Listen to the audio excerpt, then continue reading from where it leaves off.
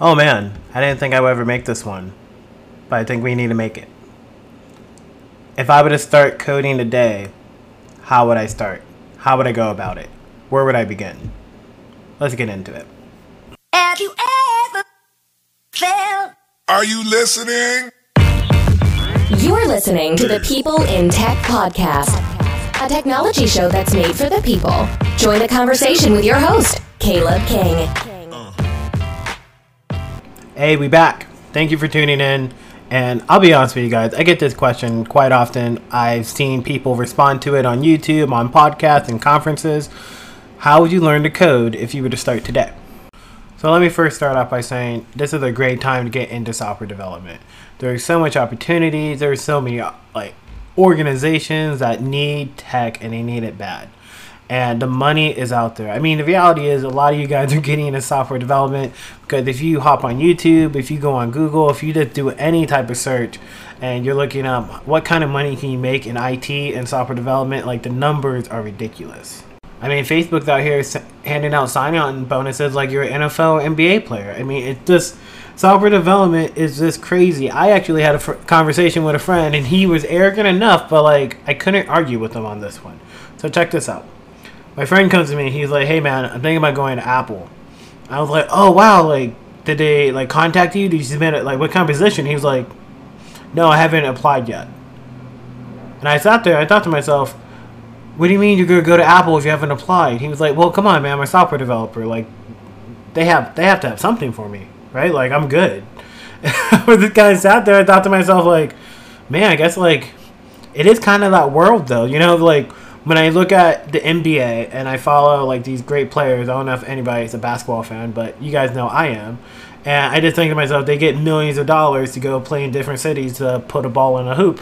And I'm like, man, that really is the life, right? And now I feel like some people in tech are in the same boat. There's some articles out there where people were saying if you got an artificial intelligence 10 years ago, today you could probably be making what an NFL player makes. And not a rookie NFL, I am a superstar, borderline all-star, whatever the case, Pro Bowler, whatever the case is. So it's a great time. That's what I'm trying to tell you. It is a great time to get into software development. Now, some of you come to my channel and some of you come to the podcast and you just want the direct answer. Caleb, I want to get into software development. I want the opinionated response. How would you do it if you would start over today? And of course, I'm going to give you the short, concise answer here. And then if you want to hear more, of course, check us out on the podcast as you got the full length, full deep breakdown of everything I would tell you to not only break into this world, but take it to the next level. But the first thing I would do is first have an internal conversation with yourself. Yes, let's start with the mental aspect. Why are you getting into software development? Because if it's only for the money, coding might not be for you. And there is some really great YouTube videos out there that call out why software development, why coding, why programming, all that might not be for you. But assuming you've gone through that and you know this is for you, I would ask, what type of development do you see yourself enjoying the most? And really, once you come to an answer to that, then it's much easier to tell you what programming language. Because you might be entrepreneurial like me and want to... looking back, I wish I would have done more mobile development. And you might have a whole bunch of ideas, and I would tell you, learn Swift, learn Objective-C. But maybe you want to go into data, and I would tell you, well, you probably want to learn Python. Or maybe you just what's the one thing no one ever learns? I would tell you learn SQL. And you'll be able to go pretty much 90% of enterprises across America. So there's a lot of different ways to answer this question, but the general purpose answer, in my opinion, when I'm telling people what programming language to start off with, is I always suggest Python, Java, and JavaScript. And I put it in that order, and here's why. Python, to me, I feel like if I don't mention Python in this video and in this show at all, then people are going to be like, he doesn't know code because Python's clearly the best one. It's something about Python. It has this cool factor tag to it. It's established. It has a great community, but there's also a lot of possibilities with Python. I love the syntax. Some of the libraries are cool. If you're doing web development, you can build a full stack app. Python, Django, you can get it deployed out there. Like, I've seen some people do some really cool stuff in Python, and you can also go into other areas, machine learning, artificial intelligence. So Python is a great one. Also, people would tell you, if you are interested in working at a FANG company, Google, Facebook, any of those, the company that are giving you the signing bonuses, if you are interested in any of those, a lot of people will tell you to go into like those technical interviews. They always suggest Python. Again, going back to the syntax, going back to the libraries available to it. So it's a great general purpose language. But I also tell people Java and JavaScript, and I always mention Java because a lot of my friends want to do mobile development, or they want to land an enterprise job, or they want to build something from scratch. And Java to me is one of them where it's like, hey, not everybody's on an iPhone. You actually have more people on Android. And there's still two birds, one stone. Like, there's a lot of applications built in Java. Now, of course, you can go to Kotlin. You could be more performant, and that could be like the future thing. I wouldn't necessarily suggest Kotlin as the first language to somebody, but I would still suggest Java simply because if you work at an older organization, they probably have Java. If you're working at a newer organization, they probably have something Java with Spring, Java with JBoss. I mean, it's just, even though the popularity of Java is dying down, people still use it, and it's in so many places, there's no way it's going away immediately. And actually, the one thing I would always advise to someone, I'd be like, don't be afraid to learn like older Java, because actually it can make you more valuable at certain organizations.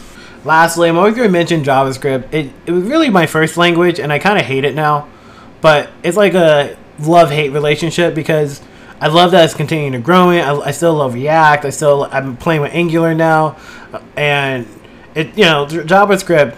Anywhere you go, you're gonna probably run into it. Most people want to build whether it's a UI for your website, your portfolio site, the website for your company, your own company, the enterprise, whatever the case is. There's probably some JavaScript somewhere. The days of like doing your front end with like some Java backend tool or something like. People still have those out there, but for the most part, people have adopted React, Angular, Vue, Svelte, all these frameworks that are constantly coming out that's supposed to make the UI experience much better, both for the user and the developer. And JavaScript is that language to me. It's just not going to go away. And so there's nothing that hurts you learning it. And for some people, it's amazing how like it tricks them up because there's some like unusual things about JavaScript compared to like Java and Python and other languages. But like I said, you're pretty much going to run into it everywhere, so it doesn't hurt to learn. And there's a lot of great resources out there. And yeah, let's get into that. Resources. Now, when it comes to resources, there's plenty out there, both paid, free, and everything in between. For me, I started off with Codecademy, and then I felt like I went from Codecademy to Team Treehouse. And then from Team Treehouse, I started looking at Free Code Camp because Free Code Camp seemed to have like these all-day 2-hour courses, and that's when I started getting into YouTube coding. Then I started watching guys because I was a JavaScript person. I was trying to learn JavaScript at the time. I really watched a lot of like Fun Function. And then I was into W3 schools. And then I thought I moved over into Code Wars and Tuts Plus. And then I think at that point I was looking at like individual people, so like Scotch.io, Design Code was another one, and then I believe at that point I was in tutorial hell. And even though I was finding other ones, I really started just going back to like the developer docs, and I started challenging myself, saying like, okay, I've seen plenty of tutorials.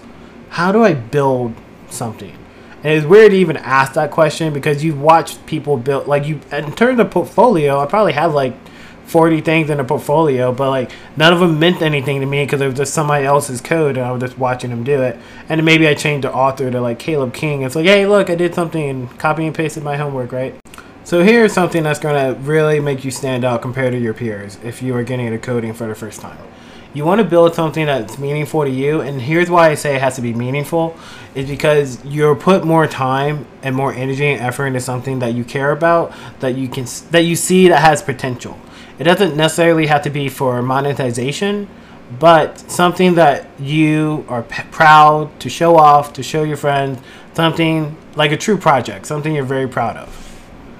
Now, for me, I'm not going to lie, my very first true project wasn't something I was in love with, which is why I eventually stopped, but it was something I was willing to commit to. And if you want to hear more about that, check us out over on the podcast, and I'll tell you all the details of what that project was, how I ended up selling it, and then how I ended up turning out to be one of the better things I've done in my career. But I digress. Like most people tell you, when it comes to programming, you want to get your hands on the keyboard, and you want to build something that's meaningful to you.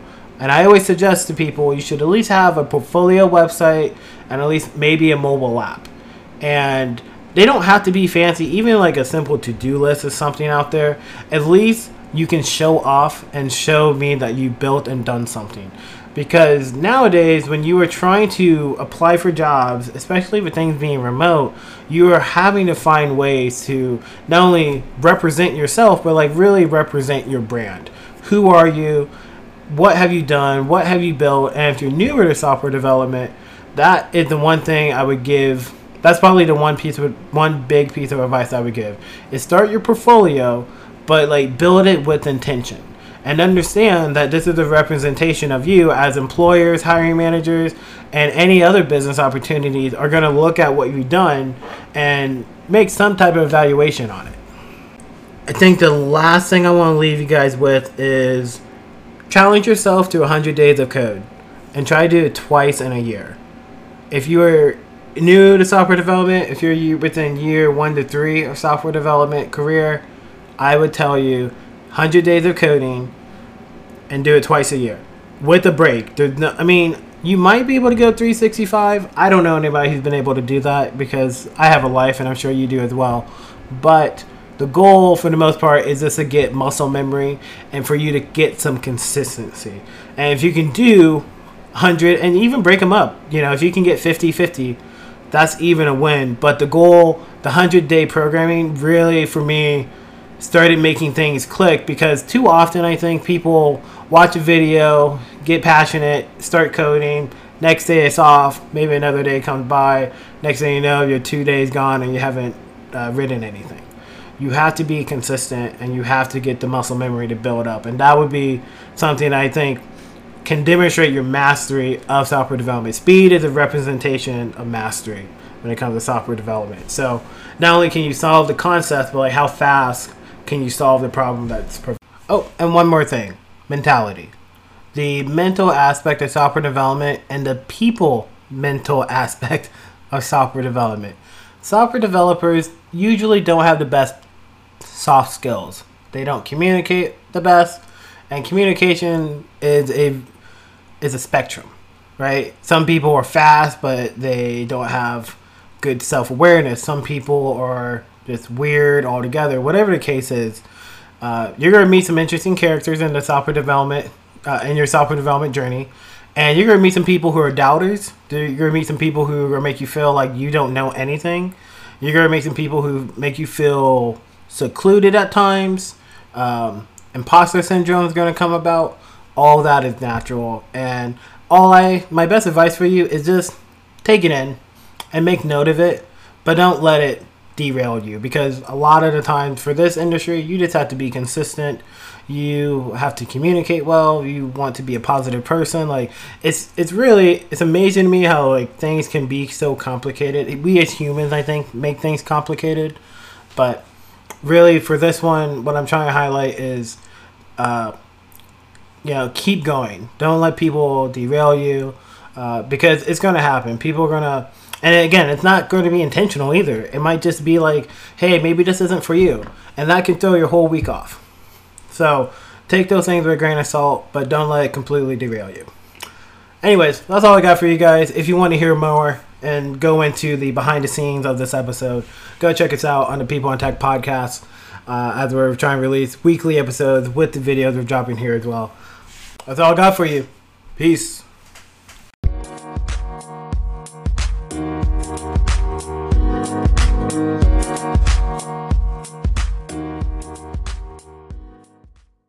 thank you behind the scenes, behind the curtains, whatever we want to call it. I'll come up with a better name for that. I'm still working on that one. But thank you for tuning in to the People in Tech podcast. Thank you for, we back. Like we said, we back.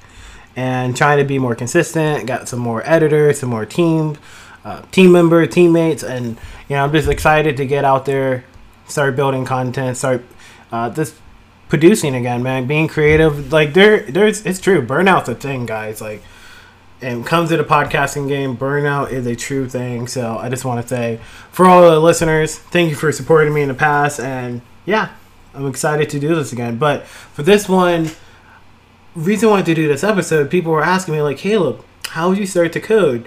And, like, the only reason I was asked this question recently, I attended, like, one of those college mentoring type sessions where they invite alumni to, like, hey, can you speak to, like, your career and, like, help people get into it?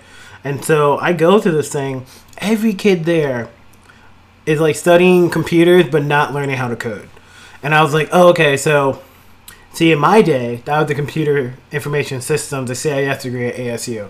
Other schools have their thing, but like, and I say this because like it's changed, but see, back in the day for me, the CIS degree was not a coding degree. They try to pitch it as a coding degree, but like, there's no way. Like, you don't learn enough, in my opinion, to really be able to go in there with confidence. Now, some people just pick up coding like after one class, but there's no way, in my personal opinion, you don't walk away from that degree at that point in time understanding how to be a software engineer. So I was getting asked, like, hey, man, like, I'm trying to learn how to code, but, like, it just seems hard. And I thought to myself, well, it is hard. But I was like, it's not that it's hard. I was like, it seems like you guys have no guidance. And I was like, hey, check out my YouTube video, because I'm going to do a video on this because, like, at least 5 or 6 of them, all different times, asked me the same question. There was about 40 kids at this event. So when it comes to software development, for me, if you guys don't know, I consider myself self-taught. And I definitely had, like, a bumpy career path in the beginning. But then, like, it really worked out because, like, I really feel like it was me putting my head down. So, like, some of it was luck. I'm not going to deny that. But I think the crazy thing is nowadays I feel like the path that I kind of went through is not turning into like what most people are doing, but it's almost like more push towards like, we'd rather you not study coding in college, we'd rather you not study coding in school, we'd rather you go to Google and get like your certifications there. Or now you have more people who are like, why do you really need a college degree? Because for me, like I said, the CIS program did not teach you how to code. It introduced you to coding, and if you consider the LAMP stack to be coding, and then not really know anything about, like, we were still using FTP. We didn't even use Git. We didn't even want to try to like play with things like version control and stuff like that. They haven't really like used like a real, like, got like a very like scratch the surface database introduction. So looking back on that, like, I know they struggle with that programming at ASU because it was like, is this too technical or it's not technical enough? And it was like, do we raise the bar or do we lower the bar? And like, some kids were like, lower the bar, and some were like, raise it. And I just think to myself, like, they probably couldn't win. But anyways, I digress. Really, going back to the starting how to code, I think the problem today is like information overload. There's too many options out there. And it makes it difficult for somebody to like really sit down and filter through it. Because some of the mistakes I made, like I said earlier, were related to bouncing back and forth from different tutorials. And I finally got to a point. So here's some insider stuff. So I was on a brand new team at Ticketmaster. And I remember I had a phenomenal mentor in Doug. Shout out to Doug. And Doug was really patient, which made him a really good mentor. But he was also good because he would be like, hey, build it yourself. And, like, Doug kind of, like, what do you call it? Really, like, reinforced the aspect of, like, continue to build, do it, build, understand it, test it. Did it make sense to you? Challenge, like, and, like, see, before that, I didn't really think like a developer. And I think that's one of the things I would tell people is You know, if you're landing a role somewhere, try to land, I mean, hopefully, like land a role somewhere and try to find a mentor. Try to find somebody who you can kind of confide in. And then, like, it doesn't have to be official. It can be informal. It could just be somebody who's willing to help you. Like, definitely go to people who are willing to help. And then people who are not willing to help, that's okay. Like, they might have to help you from time to time, so don't, like, destroy that bridge or anything. But it's totally okay to say no to people. Some people are going to want to help you, and you, like, don't want their help. And that is probably, like, the balancing that you're, like, the soft skills piece that I hope you guys have a better experience than I did. Not saying I had a bad experience, but that was definitely something that took some time, was understanding, all right, like, I know you want to help me, but every time you help me, it gets worse. And I know you're a senior, but every time you help me, it doesn't seem like we get anywhere. But it could be bad luck. It could be just the 5 times you've done it, this hasn't worked out. I don't know. It could be a variety of reasons. And in terms of resources, that was the other thing I want to talk about with you guys behind the scenes. So I think there's way too many fucking resources. And I think a lot of them have, like, gone down in quality. And I know some of them feel like they've gone up, but, like, I know a lot of people still talk about Codecademy, but I just feel like it's not what it used to be. I know it's like anything else. It's going to grow into something great, but, like, let's looking at the site now, it's like, it's a complete... I had pro pricing for individuals, for students, for business, for community. Like, see, before, so I just kind of miss, like, the old days. Like, and that's just me being probably a little bit bitter, but I mean, yeah, they have a lot of good stuff, but it's just crazy how it's changed. So, yeah, I would still say Codecademy's up there. It seems like they've upgraded. It just, maybe I kind of just miss how it used to be. Because it used to be, like, the editor was, like, to your, the code was to your left, and, like, the editor to your right. And then it might still be like that, but I just kind of miss, like, how it started off. Udemy, so here's my problem with, like, sites like Udemy, Teachable, Free Code Camp. They are great if you can sit down for 2.5 hours and, like, actually focus. But if you're ADD or you have this like problem sitting down, like, watching one video, you might struggle. And that leads me to probably some of my favorite resources now. I love W3 schools. I love, like, MDN for, like, anything JavaScript. I love, How to Java for Java stuff, and then with a Beidong to answer a lot of my Java related questions. And nowadays, like, I go on YouTube and, like, really, when it comes to, like, watching coding videos, like, I want to watch somebody build something. So, like, I know, like, you have Code with Ania Kubo. She's, like, probably my favorite right now because I like, every time I go to her channel, she has, like, a 2-hour thing where she, like, builds something, and at least you can walk away from her stuff saying, like, I built something. So, again, we're, like, friends on Instagram, so if that means anything, but probably not. Outside of that, like, I don't promote her channel, we don't know each other, but she's by far probably my favorite just because she builds projects, and I think more people need to get in that mindset. See, I was like, and, like, maintainable, like, things that are small. Like, I think for me, all my projects are like, I want to build a Facebook, and that's too big. I think you need to kind of break it down to solve a smaller problem. So yeah, that's really all I got for you guys. Again, podcast is back. Thank you for tuning in. I'm trying to keep the episodes short and concise, but also get you guys more content more frequently. So thank you guys. Appreciate all the love. Thank you for the support. And we out. Peace. Thanks for joining us on the People in Tech podcast. For resources mentioned in this episode, visit us at peopleintech.io and join our mailing list for more content. Later.